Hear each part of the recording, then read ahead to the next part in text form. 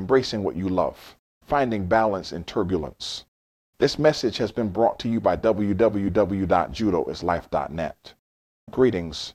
I hope this message finds you well amidst the ever-evolving landscape of life. Through our personal journeys, it's natural to encounter times of challenge and uncertainty. Today, I wanted to share a perspective that has helped me navigate such moments in the hope that it might resonate with you. We all have passions that ground us, that give us purpose, and bring immeasurable joy to our lives. Focusing on these passions can be the very anchor that steadies us when the waves get rough. For me, amongst the many things I love, judo stands out distinctly.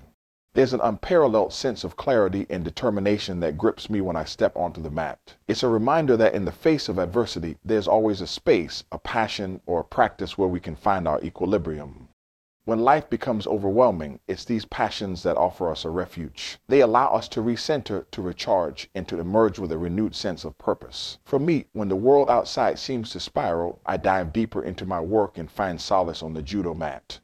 I encourage you to reflect on what you love, on those activities or pursuits that bring warmth to your heart and clarity to your mind. Whether it's music, art, nature, sports, or any other passion, lean into it. Let it be your sanctuary, your driving force, and your reminder of the beauty that exists in our world.